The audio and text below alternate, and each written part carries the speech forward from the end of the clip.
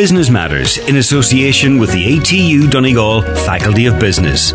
If you're a senior manager in the private sector looking to reinforce your leadership skills, ATU are offering a Level 9 Executive MBS in Leadership and Innovation. Call 9186206 or email donald.hannigan@atu.ie. I'm Kieran O'Donnell. You're welcome to Business Matters. My guest this week is the owner of TC Promotions based on Ironmore Island, Thomas Costello. A native of Ironmore, Thomas began his DJing career as a 14-year-old in Smugglers nightclub. After a number of years working in construction, which took him to London, Limerick and Dublin, Thomas returned to Donegal and set up TC Promotions in 2012. He was the director of the Merifton Dunlow Festival in 2013 and has been entertainment manager at the Pulse and Voodoo nightclubs in Letterkenny since 2015. In 2020, Thomas added Marquee Hire to his company's list of services. Thomas, you are very welcome to Business Matters. Good evening, Kieran. Thanks for having me on your show. Thomas, when we were talking off air before we began recording, you were telling me you were just back from Balmoral and promoting all things good from Ironmore Island. Yeah, I was up there this last 2 days, Kieran. Fantastic event. Thousands of people there. Footfall was unreal. I was up, I suppose, promoting everything good that Ironmore has to offer, and we have an awful lot to offer in Ironmore Island. And I was promoting various other things as well, other festivals that I'm involved with. So yeah, very, very good show. And I would have loved to have stayed for the next 2 days because it runs for 4 days. And I was part of Donegal Tourism that's up there flying the flag for Donegal, but I had to come back because of a festival starting on Ironmore Island tomorrow.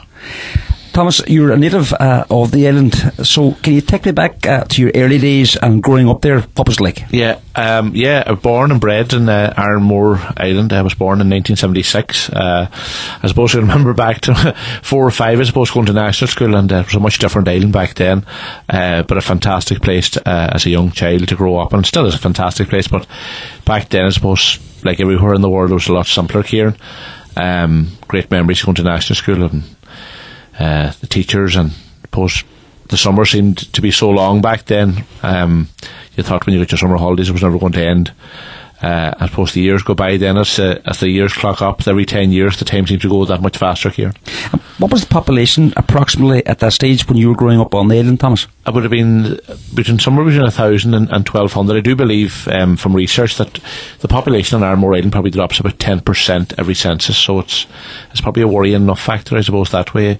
We have an ageing population. A lot of people, I suppose, as life went on, went to third level education, maybe the traditional way of living on the island with a bit of farming and a bit of fishing. The fishing, the post injuries is on its knees for the smaller boats anyways. I know it's a struggle for bigger boats too, but even for the smaller boats. I suppose people moved on in life. They don't do the fishing anymore. They don't go to England to the tunnels anymore. They relocate, I suppose, to the world. We're like every other place in Ireland, and we're all around the world, aren't we? DJing was your first passion and your first job. Can you tell me how all that came around, Thomas? Yeah, I suppose there was always music in the house. My late father was always big into the music, and I always had a fascination with growing up with the records and the tapes and even the 8-tracks. What will he been playing in the house at that stage? Country music, Big Tom and Margot and Philomena Begley and Larry Cunningham and all that stuff. And I suppose that's, I'd have a great love of all music, but I suppose the one that stands out, I like the old country music at heart, and it's always the probably number one, I suppose, Kieran, So in terms of the DJing, was it country music you were spinning or something a wee bit different? No, when it started off, it's kind of funny. The way it started off, I suppose I remember going to the youth club discos very young, and Smugglers nightclub in Ironmore Island, I suppose 12 or 13 years of age, and there was a guy there that's actually based out in Chicago now, a boy called Philip Neal. He was the DJ at the time, and he was probably maybe 3 or 4 years older than me. And I was fascinated with these double record players. There were the Citronic doubles. There were 2 together, and I was fascinated then at the different speeds for the 33s and the 45s, and to get her lined up on track. And I was just mesmerised by this whole thing right away. And after a couple of teenage discos, then he would be kind of showing me the ropes, and I suppose then when the summertime would come round, a guy that would have been involved with the setup of Highland Radio, he used to come out, a guy called Derek O'Connor, and learned so much from Derek and all, at his time. He used to come out then maybe once every fortnight to DJ in the summer and Smugglers, and eventually then, the thing would move on. Maybe Philip Neal would be off on a teenage disco, and you would get to stand in, and like that first gig was just... Talk to me about the first gig. It's just hard to describe it. I suppose, the big songs that would have been in the charts back then, the bigger bands at the time, I suppose, was going really well, would have been the likes of Erasure and Roxette. Probably later on after that, then the likes of the big... Remember that big summer then, I think it was maybe about 92, 93, would have been Rhythm as a Dancer. Do you remember that one, Kieran? I do. We're showing a race now, but believe it or not, there's nights there, that stuff still goes down a blast. And does that take you back to your first night on the discs? Takes me right back, and I remember, at the time then, the changeover, there was a guy that was working in Dublin, in fact he's still up there, James O'Donnell, worked in Dublin on the gas, and he used to take all the records down from Abbey Discs in Dublin, and we were able to get stuff, that couldn't be got here in Letterkenny. Of course, the music centre wasn't at the Kenny that time, it was also in Balbafay. You could order the stuff in, but I used to get the stuff down really fast in Dublin. We had all these import remixes then that nobody else would have, and it was just a great year. And I still have all that. And I remember during lockdown going to the attic and taking down. I have one of them double Citronic double record players, and taking it down, and great sport out of it through the old collection. Great. Back to memory lane. Back, just knocking 25, 30 years off your life, going back, and it was great. And that was one thing about lockdown. We got to do stuff then that we might never have got to. That we all have these jobs, we're going to do them, we'll get round to them sometime, but it never happens. Thomas, you were roughly 14 when you had your first DJ experience in Smugglers nightclub. Few years later, you became sort of more of a freelance. I suppose, I ended up taking up the position then. I remember Philip Boyle I speak about, a great friend of mine. He's out in Chicago. He emigrated to Chicago. He's still there since. I kind of took over the role then as the full-time DJ in Smugglers, and the whole thing then just kind of evolved from that. It was DJing was it, and I remember then the CD players were coming into full swing then. Big change, wasn't it? It was a big change. Things were so much handier, and I suppose at the time I remember thinking that's probably maybe around 93, 94. It's never going to get any better than this year with the thing, and there was a lot of chat then about mini discs, but the mini discs never caught on. But when I look back now, you'd be coming to a gig and you'd be carrying a fair amount of stuff with you, as in, even if you were going to a venue that had gear there, you'd be carrying all these boxes of CDs, and you look back now and you walk in with a laptop and a USB pen, and you have everything. Like, I'd be carrying, I could have maybe 100,000 songs for a gig now, but it was at the time you were carrying all these boxes of CDs. Just going back to that very first date, what was the pay packet? Back then, at the time, it was an awful lot of money. When I look back at it now, John Boyle, Smugglers nightclub, it was £25. Nice money for a 14-year-old. It was nice money. You wouldn't know what to do with it. So, at that particular stage, Thomas, did you sort of make a conscious decision that this was the role that you were destined to do, or did you look around and start doing other things? I stayed at that. I was doing it for a right while, and there's a tradition in Ironmore, then of, people kind of head off to England to work on the tunnels. There's so many guys from Ironmore involved with all the big tunnel jobs all over the world, the Channel Tunnel, stuff for that there, and there was a lot of people into that line of work, and I suppose I had the hunger then for the bigger money, and I still remember leaving Ironmore, I think it was maybe 94, 95, heading for London. I went to work on the Jubilee line to London. Massive change, leaving Ironmore Island to go and do that. Was it a tradition that lured you across, or was it what the gain experience that took you across, or a bit of both? I think it was looking for the big money, in search of the money. That's what it was about. And I remember going over, and how good was the money, Thomas? That was brilliant at the time. Like, it's, the guys chat about, the tunnel. There's still a lot of people in the tunnel working. They chat about money, and they're making big money in the tunnel. But back then in 94, 95, 96, once you got your foot in the door, it was good money. If I would have worked in compressed air, it was traditionally 12-hour shifts, continental shift, 6 and 3s. You'd have 6 on, 3 off. But that's, if you're there, your compressed air could be down as little as 8 hours a day. We were doing a job in down London Bridge for a company called Taylor Woodrow. If everything was going well, like you could maybe come out that time back in 85, 86 with £1,200 sterling a week, which is a lot of money.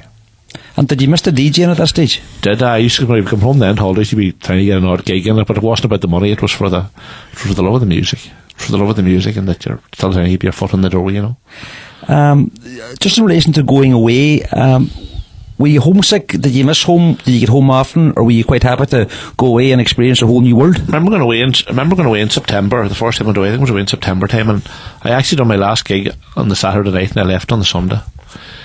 I remember going away, and remember John in the nightclub saying, "You mightn't go, we'll be back next Saturday night." But I went anyways, and I went away in September, and I never came back till that Christmas time. But I wasn't meant to come back till Christmas time. I was working for probably one of the biggest contractors in the UK now. He's actually from Ironmore, a guy called Josie Gallagher. And I was working for him, but then I applied for another job with that Taylor Woodrow. There would be a lot of people from Ironmore working on the job there, and I did a big promotion up money-wise in different ways, and I suppose a lot of people like myself should be thankful to the likes of Josie Gallagher to give us our first step to gain a bit of experience and see what it was all about. That time there would have been a lot of handwork in the tunnels. It was manual muck shifting with shovels and with FL22 jiggers knocking it and shoveling it. It's all done now by machinery. It's a different world now. What was the biggest takeaway from your experience there, Thomas, and how long did you spend there? I would have spent a good enough while in England that time. I would have come back then. I would have done a bit of work in Dublin. Moved back to Dublin then. I came home for the summer after the job finished up. I think maybe that was 98. Spent a while then in Dublin. Done various tunnel jobs then in Ireland. We done the big job down Cork under Park O'Keefe. We done the Limerick main drainage. I worked down in Limerick then, and the Dublin Port Tunnel was about to start. Myself, the main contractor on that job then was a guy called Tommy Gallagher. He's still in business, great fella. He's actually from Ardra. Me and another guy from Pettigo, from Donegal, McGroarty's his name. We were actually the first 2 people to start at the Dublin Port Tunnel down Alfie-Burn Road. It was Saturday morning. I left Limerick on a Friday. I left the job in Limerick on a Friday, and I started the Dublin Port Tunnel on the Saturday. And the pit boss was on the job was a boy called John Nally, originally from Mayo, living in Boyle, County Roscommon. He'd be one of the main tunnel men now in the UK, looking after the work and all that. I came up, I would have been on the job in Cork with him, and then he said, "There's a job going in Dublin, you can start Saturday morning." So I left Tunnelcraft in Limerick, and I came to Dublin on Saturday morning. We were the first. That was the first hole in the ground for the Dublin Port Tunnel, and was there for a number of years. And I actually ended up coming back to England then again after that. But like in between it, there was always an odd gig. There was always a bit of music kicking in. Keep you sharp, aye. And I think I made a decision then. I think my last tunnelling job then was up in Portrush, and it was a 4-foot pipe jack. So it was quite small work, running sand. But a long story short, and he was end up a hernia, and probably had action for a while. I made a decision then. That was 2010, 2011. That, you know what? I just said, I want maybe move home. I've had kind of.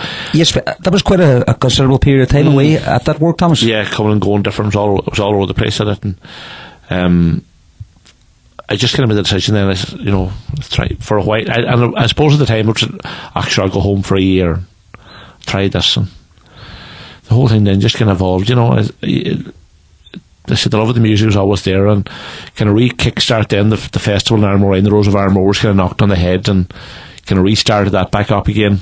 So, just to go back slightly, Thomas, when did you make a conscious decision to say, I've had enough of the job I'm in now, and I'm going to go back home again? And what were your plans? I think my plans were, just to buy a bit of equipment, see what's going to happen, and just take him in there. Let's see, can we make a living at this, you know? And were you going back, knocking on doors that you had previously gone through very easily? I suppose you're always trying to get that step further. I suppose I'm lucky enough now at my stage of the game that you're friendly with maybe different people in the game, you know, from a local two-piece to maybe the biggest band in Ireland, and you can chat to these guys, and I think everybody's the same story. You know, if I look back to what we spoke about before, you talk about your first gig, and I was thinking the first time I did my first gig in Smugglers, to me that was success, that I done that gig. What do you measure success by now? You're only successful as your last gig, whether it's small or big. But, you know, to finish that point I was saying about success, at that time, at 12 or 13 years of age, the fact that you could do a gig on your own with that teenage disco, that to me was success. Then post the next step I look after that then is I, you know, in that period before I went to England, I met a gentleman. He's actually the head. He was running the Merry from Dunlow at the time. I'm not sure the year. He's a guy called Colin Coffey. He's actually the head of IFA in Ireland, which is the Association of Festivals. But he was the director of the Merry from Dunlow. And I remember being out in Dunlow one day, and I says to him, "What would be the chance of getting the gig?" Oh, he says, "What do you do?" I said, "I'm a DJ." He says, "Right." And he said, "Sure, give me your number." And I thought, no, this is not going to happen here, you know. And he rang the week later. He said, "There's a gig going," he says, in Dunlow. He says, "but it's on the gig rig," he says. And so that time the Guinness gig rig used to go around all the festivals. Do you remember it? I remember going out. Nerves were serious, like probably 15 or 16, you know, that kind of way. And going out and doing the gig. Can't even remember now what band was on. It's a blank to me now. But I'll never forget. And like, that's when the festival was at its height back then. And the gig rigs across the street in Dunlow, and you're playing. You know what I mean? And that to me then, that was measured as success. Do you know what I'm saying? So success keeps moving. Success is never, I suppose none of us, we're always in pursuit of the next bit of success, if that makes sense. You say success keeps moving, and you kept moving. What was the next step when you came home? The next step when I came home, I bought a bit of equipment, and I suppose then that leads on to other things. I think, you know, when you buy equipment, I remember going over to, I actually remember before I left London, going into cash converters. Cash converters are a big thing in England. I remember buying an amplifier, buying a mixer. I remember then going over to Reynolds or a Foe and buying speakers. And I suppose at the time, I thought they were great speakers. And they were grand. There was nothing wrong with them. And there was nothing wrong with them. But as you learn more and you pick up more, you're in pursuit of better equipment and better gear, and the whole thing just keeps building. So that's really then where it kind of started off then. Just doing more and more events, more and more gigs. You know, we started playing a bit then maybe around Dunlow, and, you know, maybe get a gig in Donegal town or an odd party. And I'm just thinking, Thomas, that's roughly about 20 years on from when you first started. Was there much of a change in the whole entertainment and disco field in that interim period? Massive. I suppose, you know, there was such a change in the music that time. When I would have originally started, you know, you'd been playing music, you know, people would still want to hear stuff like maybe the likes of the Beatles. They want to hear a lot of 80s music. They want to hear what was in the charts. When I came back then, the whole thing the music scene had probably changed. There was a lot of dancing music, and there was a lot of kind of maybe ravey stuff and house music. The whole thing had changed. So if I'm being honest about the whole thing, probably when I came back to that time to start back at it, I would have been definitely, and I would no doubt in my mind, was an underdog. I still am. I want to say that I still am, but I definitely was an underdog in the music game when I would have started back that time. And I suppose if I fast forward the clock to 2012ish, which probably maybe 2 years on from that, I was very, very lucky, because what happened in Ireland was the country music scene took hold big time. Nathan Carter came on the scene. Derek Ryan came on the scene. Lisa McHugh came on the scene. And I suppose there wasn't many DJs that had knowledge on country music, where I was out gigging, maybe playing music that was against the grain.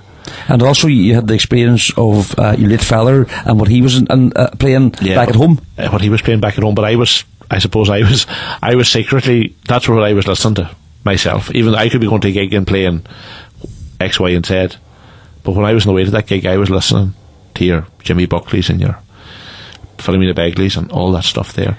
So that then, I suppose, I owe a huge lot to that, because I had the knowledge. Venues then started, oh, can you do this, can you do that? So I was able to kind of pick and choose my gigs, because people wanted that type of music. So that was really then the start of another area, as I would say, of success. And did things start small and grow steadily? Yeah. They started small and grew steadily, definitely. But I always had a great interest in sound and stuff, and we'd always been trying to fix stuff or, install stuff. I was doing an awful lot of that there.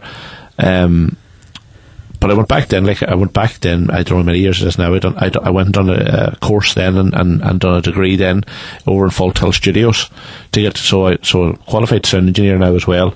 But, we all knew, I knew how to do it, but never had any qualifications, because I left school early and that kind of stuff. But that's the only time I went back to school, or went back and done something, I suppose, after that. And did that give you a new sense of confidence, Thomas?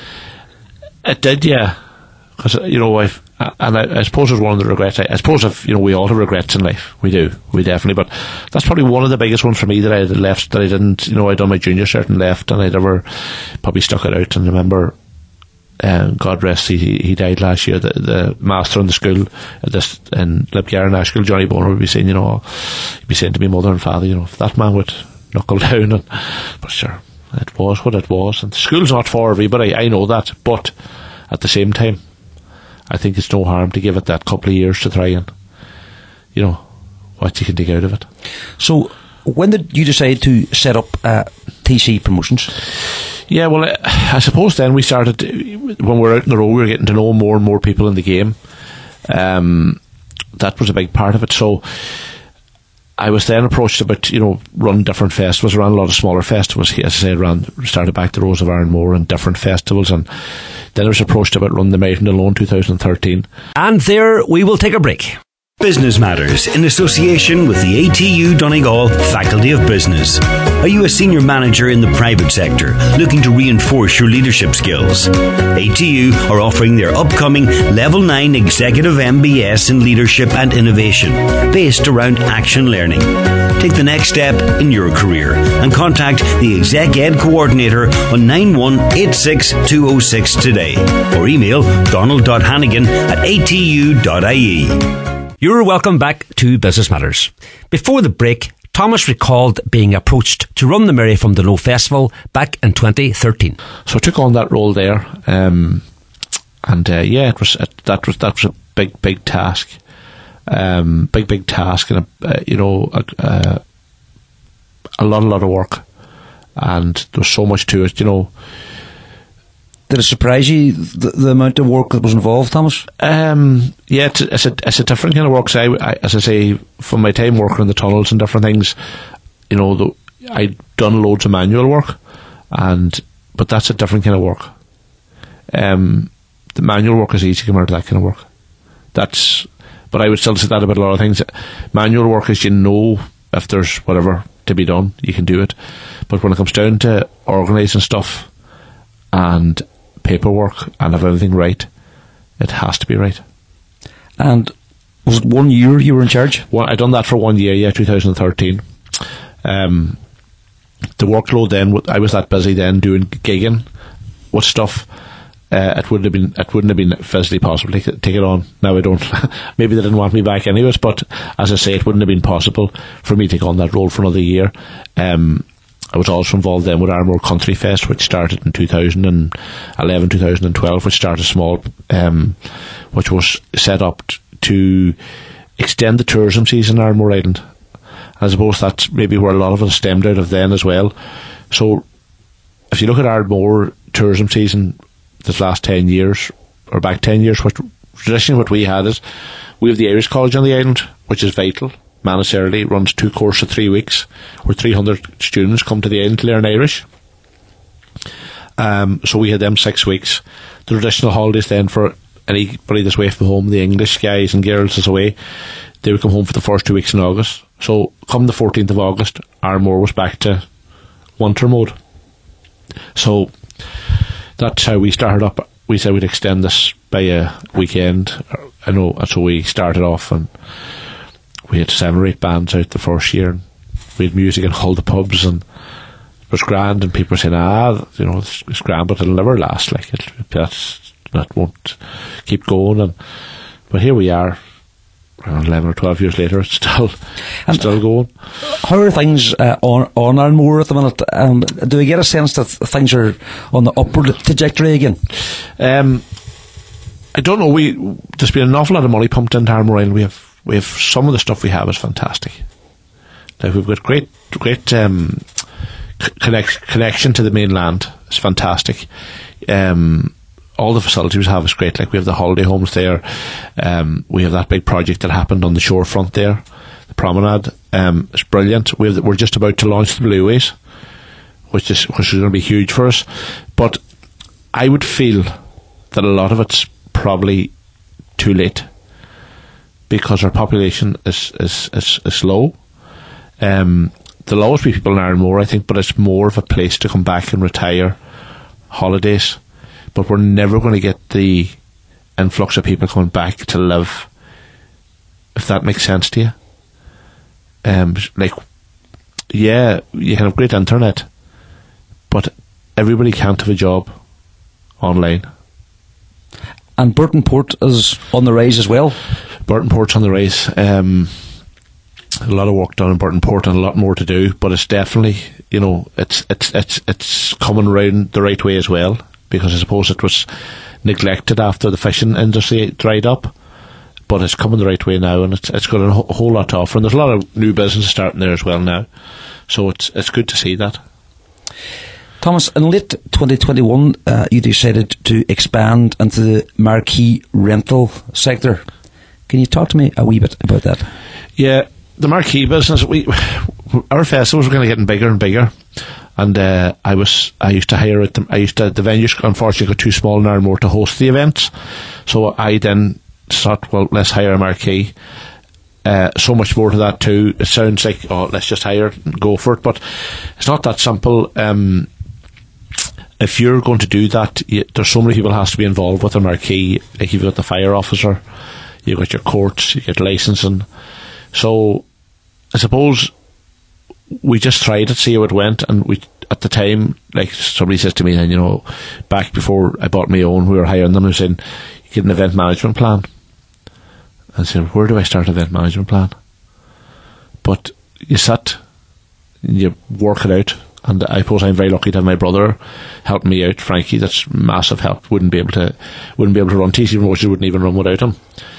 So we're in a position now where we do the event management plans and we help other people do theirs throughout the place. So yeah, we decided then in 2020 that we were going to try and get our own. We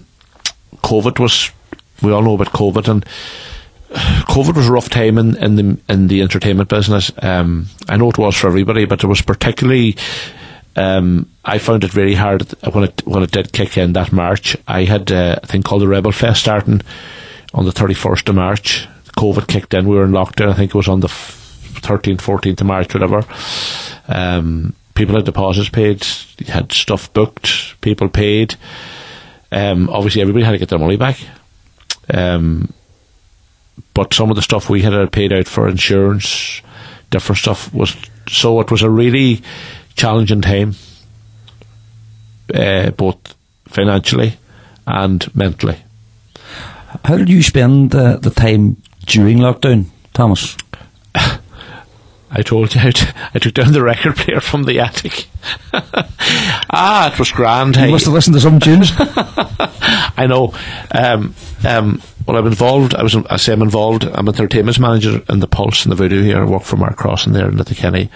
And how does that come about?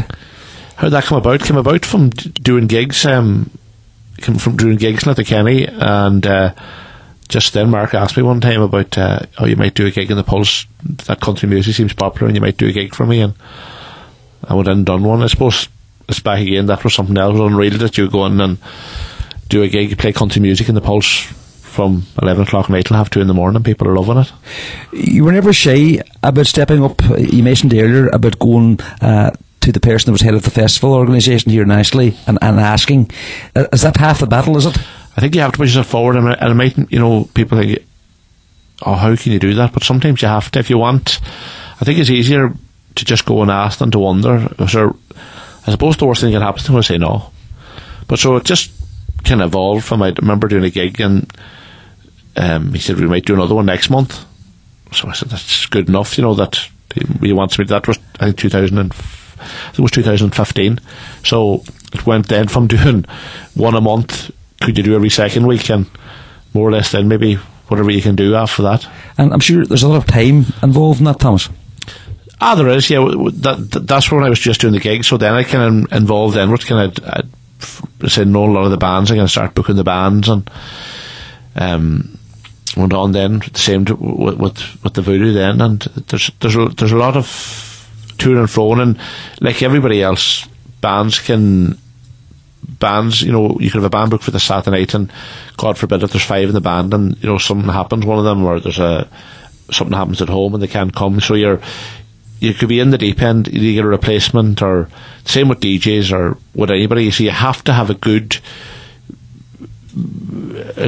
have a good diary with plenty of phone numbers and plenty of people to call. And I suppose the big thing is giving the punters what they want to hear, because every night, like what works on a Friday night mightn't work on a Sunday night, or what works on a Thursday night mightn't work on a Monday night. Have you found the entertainment industry somewhat different to it was pre-COVID? Definitely, yeah. I know some of those great bands that used to travel to Letterkenny from down the country. We'd also have a band from down the country at least once a week. I think what happened then is that people don't want to travel. A lot of bands didn't come even back to the scene. A lot of them come back, aren't interested in doing the 3 or 4 nights a week. They have got jobs, whether it's an Aldi or Little, or doing a school run, they've got their bus licence. So many people have left this industry. Has that in turn made your job somewhat more difficult? 100%. 100%. Guys definitely don't want to travel. They don't want to they don't want to do as many gigs as they're doing. They found they can do it less, and they're probably right. We could maybe all take a lesson from that, but we're all trying to push on the best we can and be as successful as we can, and if you have a job to do, you have to do it. Just in relation to your marquee side of the business, there's more than just buying the tent, as you say. Yeah, I thought, we had this idea, we'd buy a tent. It'd be great. I was very lucky enough. I had help from Leader. Leader helped me with the tent itself. And the person from Leader told me it was the fastest project ever passed by Leader, not only in Donegal but in the whole of Ireland. The paperwork was second to none. That must have given you some sense of satisfaction, Thomas. It did, yeah, but I suppose maybe a lot of that credit has to go to my brother. I might be the front of the business, but there's help in the background. Is he in control at the nerve centre? he looks after a lot of the logistics, because the wheel is that big, it'd be impossible to keep the whole thing going yourself. So that's good. It's good that I have that help at home. And I suppose if to put it on a scale, it'd be very hard to put it on a scale. But is he your go-to person if there's something that needs sorted out? Well, yeah, he would. And listen, we fall out, we fall in, but there wouldn't be much going between us anyways. Tell me, Thomas, what is the best lesson that you've learned so far in your business life? I suppose the best lesson so far is that you're only as good really as your last gig, your last job. As I say, we were talking about the tent there. as I say, I thought, once the marquee comes, that's it. I'm home and dry. It was only the start of it. Because I soon realised then that the tent was only the tent. There was the electrical end of it. There was the storage end of it. There was the transportation end of it. And the big one, which is massive for any business, especially in Ireland since Brexit, is insurance. Since Brexit came into Ireland, there's only one company in Ireland now that'll insure an event. But before this, if you were on an event, you could get your insurance out of the UK. There's a company in Milton Keynes in the UK called All Event, and they could give the proper insurance, 6.5 million cover. Everything was great at a reasonable money, affordable money. Where now, the sky's the limit, because there's one company that could quote you for insurance for an event now in Ireland. So that is a worry at times. And even last week, there my insurance up for renewal, and you're swallowing hard. What's it going to be? I extended. I say I bought the tent, and then I soon realised and all. Yeah, it's a fine sized tent, but I says this tent isn't big enough to host a wedding. I want to get weddings back in Ironmore Island, so I extended the tent. Since I got my tent, the original tent, on the 6th of May. What size was that? That tent then was 24 metres in length. I extended it then to 30 metres in October last year, and then I went 3 weeks ago and bought a smaller service tent to put on her. So the smaller tent now goes on the side of her, where it's a service area for a bar and for catering, that's joined on to the big tent. So the business has grown. The investment in the business has grown massive. What can the 30 metre tent length hold? Depends on the event, if you're going to seat it, if it's a stand concert, what staging you put in. It depends on a lot of things, but we can hold a very large event. Well, max capacity, what are you talking about? Probably max capacity, we would be able to cater for maybe 700-800 people, which is a lot of people. When we're set up properly there, we could cater probably for maybe up to 220, maybe for a wedding, sit down wedding, comfortably. And that's a huge boost to the economy on Ironmore. Huge, it's massive. I wanted to make it a way that this business could be set up summer or winter. So I went and invested strongly this year then as well in a heating system. So that's a massive plus, that this tent could be used in winter time if need be.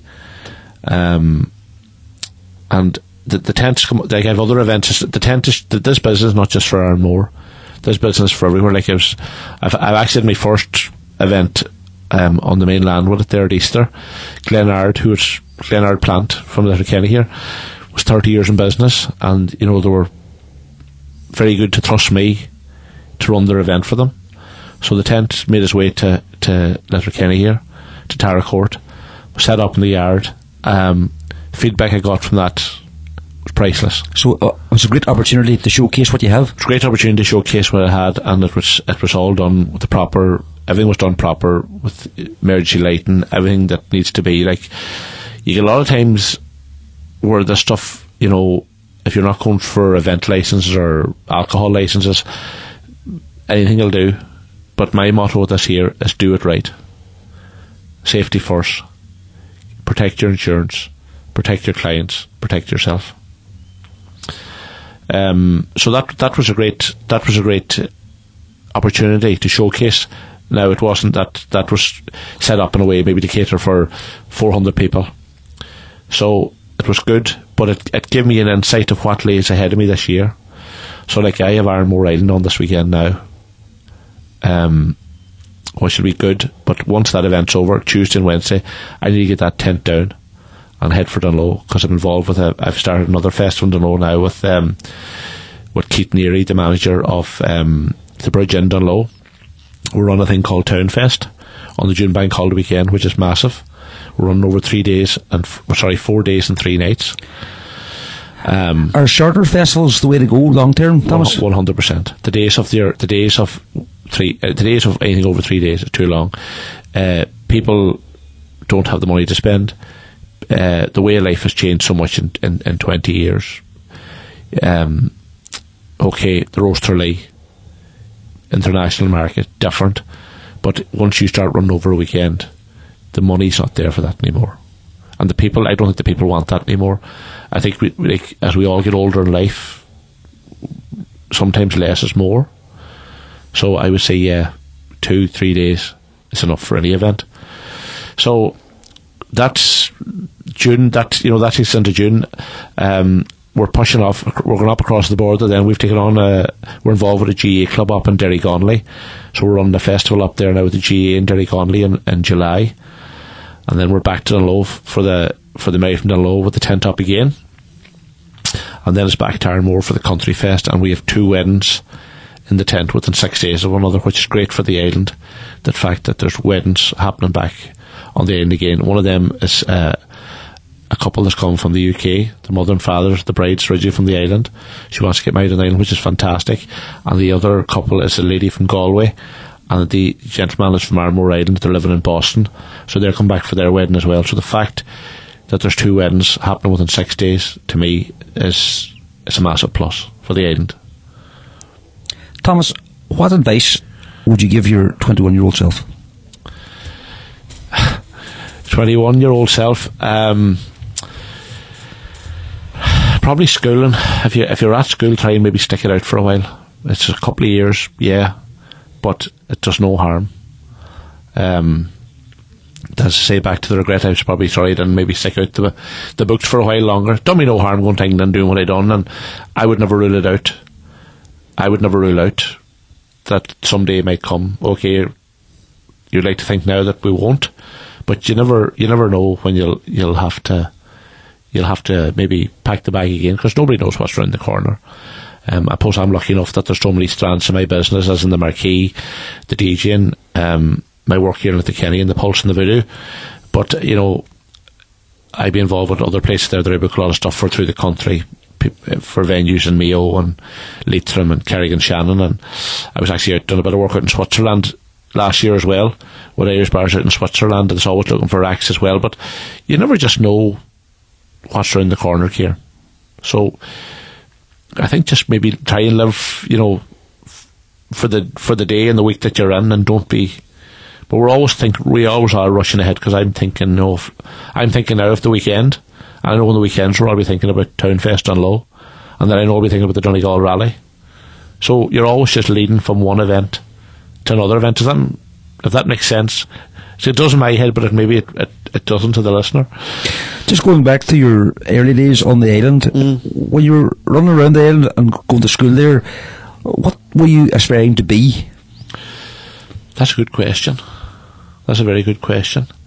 I think we all might have these ideas, we'd like to have a big interest in cars and that, and we might like to think, we'd maybe like to be a mechanic or something, and listen, we'll mess about with them, and we'll maybe do a bit of servicing or do this, but, I don't think we'd ever be the Formula 1, there'll be no Formula 1 team looking for us anyways, to do the work, but, I suppose really I always want to be involved maybe with cars and stuff, but there was obviously a big love there for music.